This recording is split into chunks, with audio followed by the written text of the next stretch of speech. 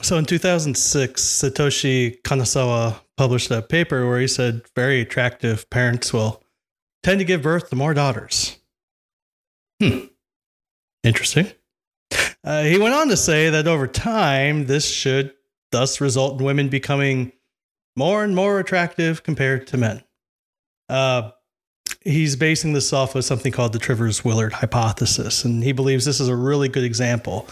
The Trivers-Willard hypothesis is a hypothesis from evolutionary biology that suggests that female mammals can skew the ratio of boys to girls that are born.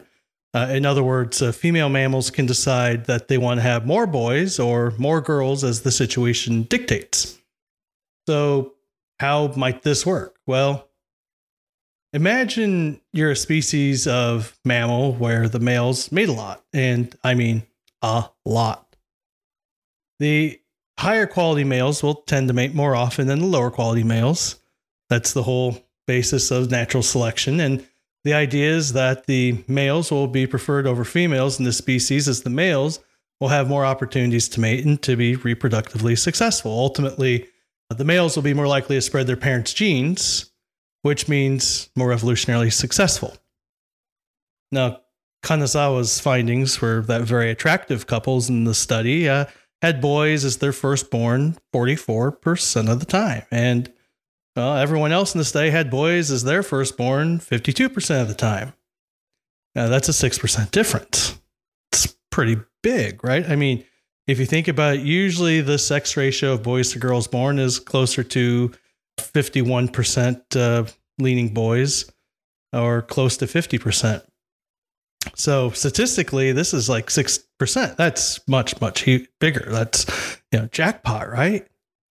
Well, don't bring out the oversized check just yet. There's some problems we need to talk about. So today on Critical Science, we're going to explore whether beautiful parents really do have more boys than girls. But more importantly, we're going to explore why small sample sizes, especially in binary comparisons like boys versus girls, we also see this with things like genotoxicity or cancer studies or toxicity in general. But we're really, interested in these binary comparisons and whether or not they can yield large differences. And just like in the casino, it appears to be just a matter of luck.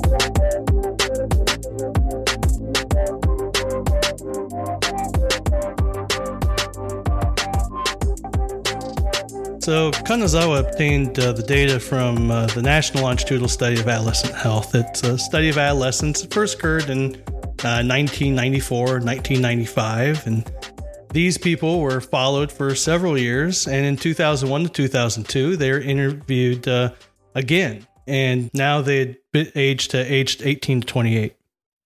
And of those that they interviewed, 2,972 had become parents. So that's quite a few. But in terms of the overall human population, that's actually kind of small. Well, these people are rated on their attractiveness. Now, that's kind of my first flag when I look at study quality. Yeah, I don't know about you, but my friends and I don't exactly see eye to eye on attractiveness. I'm not sure how the interviewers are going to normalize their own internal scales of attractiveness, or if that was even done. Whose touchstone do you use to determine who and what is attractive? And what about the very unattractive category? Yes, they did have one of those. So, I mean, really, the whole premise of the attractiveness scaling just doesn't make a whole lot of sense to me. I mean, really, this is kind of like the scholarly journal version of Hot or Not. Really, I mean, ew. Anywho, sorry for that digression. Now, here's the thing. So, Kanazawa did use that data. Yep, he did. And I'm still shaking my head. Can't believe this got published. But it did. And after it got published in a peer-reviewed journal, it got picked up by the press. Yeah, don't get me started. So here's the deal. Kanazawa did a pretty typical statistical analysis, right? He found that very attractive people were 6% less likely to have a boy as their first child than people who weren't particularly attractive. But keep in mind, he keeps framing this 6%, that they're 6% less likely to have a boy compared to people who weren't very attractive. And that's a minor semantic quibble. Maybe or not in my mind, but ultimately he concludes that the girls are far more likely to be the firstborn for attractive couples. So yeah, he finds this statistically significant and he makes a big deal about it. And that's where things start to, go off the rails for him. So here's the thing. Sex ratios have been studied for a long time, and people have been looking at what is it that actually impacts sex ratios. And, there's some fairly decent studies on this. And really most things that people look at, we're talking famine, big deals like that typically don't nudge that sex ratio by more than 1%. I mean, I mentioned famine before. Famine nudges it about 3%. So to have something as trivial as attractiveness move at 6%, that's a really, really, really, really large effect size that we're talking about here. So when we see large effect sizes, there's this old adage in statistics. If you have a large difference, then you better have a lot of data to back it up. Otherwise, it's probably not real. And Andrew Gelman coined a particular approach called the type M error. And what type M error is that's where he's looking at, is there this really large magnitude of change? And if there is, are we also happening to look at a very small sample size? Because in his observation, and I've seen this as well in toxicology, typically when we see these large effect sizes, when ordinarily we don't see large effect sizes, it's usually because there's noise. And what we're looking at is the noise. So, like I said, when we see these large effect sizes, we got a small number of subjects, and believe me, 2,900 humans is a very small study. It's very tiny compared to our overall population. And humans do have a ton of individual variability. We have to start asking the question, well, what's going on? So what I did was I did a slightly more appropriate analysis, and I took this binomial data and I treated it like binomial data. Kanazawa doesn't do that. What Kanazawa is doing is he's treating the data as if it were what we call continuous. And so he treats it as data that would follow more or less a normal distribution. He's using a t-test type approach.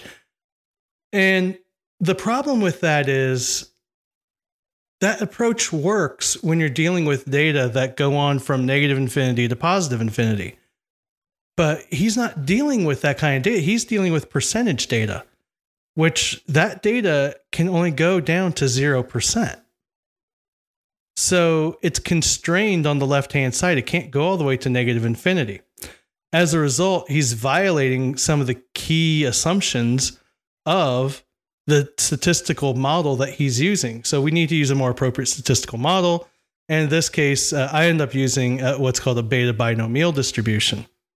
So what the beta binomial distribution does is it models the probabilities of something happening or proportions as well. And critically, it models the uncertainty around those probabilities given our sample size. So given the information that we have from the study, I plug that into the distribution. I do that for attractive and not attractive. And what happens is we actually see that there's no difference between the proportion of girls born to the very attractive parents versus those whose parents aren't very attractive. In other words, this sex ratio skew is really within the noise, and that's what the beta binomial distribution analysis shows us. So what's happening here? Well, like I said, Kanazawa is using a statistical test that's not appropriate for the data that he's looking at. When you're doing any kind of test in statistics, you have a lot of baggage that comes with it, and that baggage, is built into the model. This is no different than, any other kind of mathematical modeling that we do. So the test he's using is treating the uncertainty very differently. It treats the noise very differently because it's making a completely different set of assumptions. And as a result, his conclusions are wrong. And I'm not the first one to say this. Other people have said this. Andrew Gelman is the one who I read who first pointed this out. So what are our take-home messages here? Well, probably the biggest take-home message is that if it seems too good to be true, it probably is. I mean, we hear that all the time, right? Oh, that deal's too good to be true. It probably is, and it's the same in science. If you see this huge effect, and especially if the press picks it up, I'm going to be really, really, really skeptical. In applied stats, we like to say the bigger the difference, the more data you need to support it, which again is the same thing as saying if it's too good to be true, it probably is. And at least if you're going to need a lot more subjects or replicates to back up that difference. We know from our experience that small studies, we see this in toxicology, we see this in psychology, sociology, physiology, pharmacology. Small studies are going to result in some large differences more often than we'd like them to. And again, that's this type M error issue.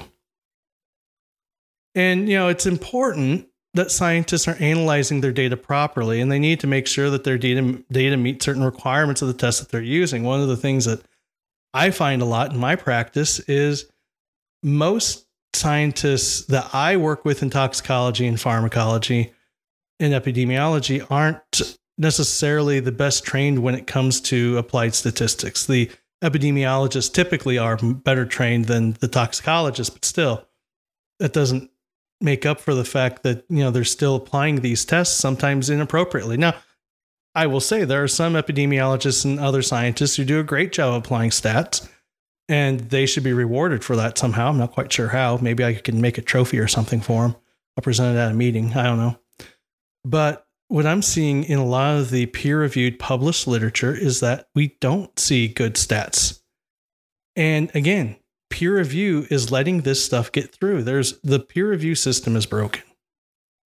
And really, we need to make sure that before we start using scientific data to make any kind of decisions, that we have enough data to back up these decisions and these conclusions that we're using to help us make these decisions. It really boils down to the fact that, small studies are going to lead us astray a lot.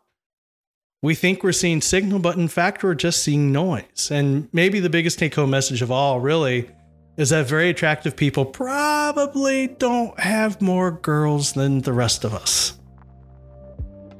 So, I'm sure that truth nugget and 5 cents will buy a cup of coffee somewhere. I'm not sure where. I guess inflation. So let me do the math. So $15 in that truth nugget will definitely buy you a cup of coffee somewhere. Anyway, so again, take home message for today. Small studies, you're probably looking at noise. If it's too good to be true, it probably really is. Anyway, thanks everyone. That's another episode of Critical Science in the Books. I'm Lyle Burgoon. This is Raptor Media. I'll talk to you again another time.